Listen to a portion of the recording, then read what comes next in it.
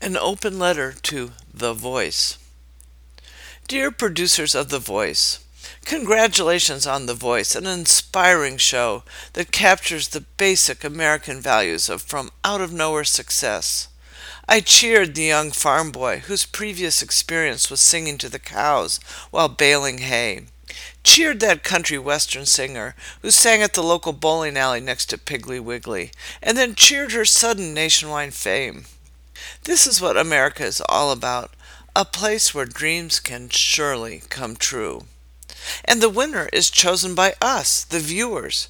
Our votes are a real test of popularity, not an arbitrary decision by a fat cat executive who wants to give his warble-throated niece a boost, or an underpaid intern who easily succumbs to the barely disguised bribe of courtside seats at the Knicks game. The voice is the essence of democracy and the American way of life. At least that's what I thought until I tried to participate in your voting process. I was shocked to discover that I can vote 10 times. In fact, I can vote 10 times per email address, so the number of my votes is only limited by my determination to pull an all-nighter, creating ephemeral addresses. Then I can additionally vote by downloading the song on iTunes. Voice producers, how could you? You have undermined the basic principles of one person, one vote. I'm reminded of the unattractive adage from the corrupt days of the Chicago Daily Machine, quote, vote early and often, end quote. This is not who we are. Even worse, some votes apparently count more than others. If iTunes is deluged with downloads and the song rises to their top 10, then the votes are multiplied by 10. How fair is that? Now, I suppose one could make the argument that an investment in an iTunes download reflects a commitment that should be rewarded. But to me, this option seems more like paying for a vote and then getting a free iTunes download, rather than paying for a download and getting a free vote as a bonus. I was also dismayed to find that my vote requires internet access.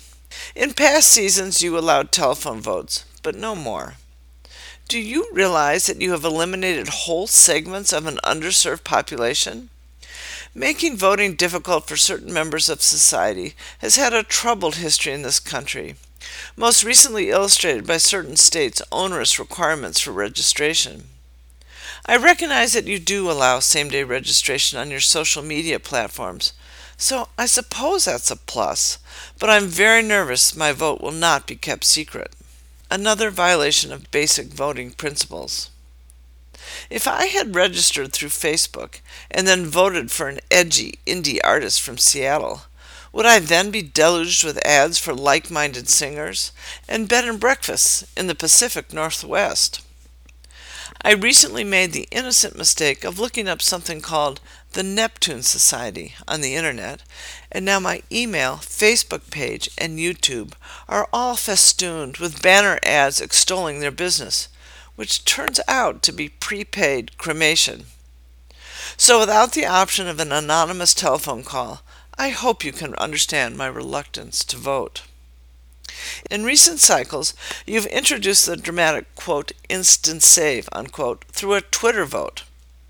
Aside from being a plug for Twitter, and aside from limiting the vote to those with a Twitter account, this option totally disenfranchises the West Coast, since the instant save is done on live TV and the voice is time delayed on the West Coast. Voters in the Pacific and Hawaiian time zones can't vote at all. When they watch the show hours later, they get a red banner saying voting is closed. This reminds me of the Electoral College, where votes in the swing states of Ohio and Virginia have a bigger impact on presidential races. In The Voice, the swing states consist of the Eastern time zone, including all of the resolutely red southern states. No wonder the usual winners of The Voice are non-threatening good old boys or young, perky country singers. The Voice website does point out that Western voters can participate in the instant save by monitoring their Twitter feed and voting for their favorite artists when they see that voting has opened. But this requires the voters to cast their ballots before they've even had the opportunity to see the performances. I will think of this example of sight unseen voting the next time I randomly cast my ballot for a list of judges I've never heard of. But do you know what, dear voice producers?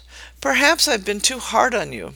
Perhaps there is a redeeming value in your voting methods. We're in the midst of a presidential race, and the bloviating Donald Trump, once mildly entertaining, now depresses me. Post-debate, your instant save could be repositioned as an instant elimination. I'd be highly motivated to participate in this process. I'd fearlessly sign up for every voting option, create new email addresses, and eagerly establish iTunes and Twitter accounts. I would set my alarm and vote as early and as often as possible. With instant elimination, maybe we could save our country from the embarrassment of Donald Trump. Respectfully yours, Liza Blue.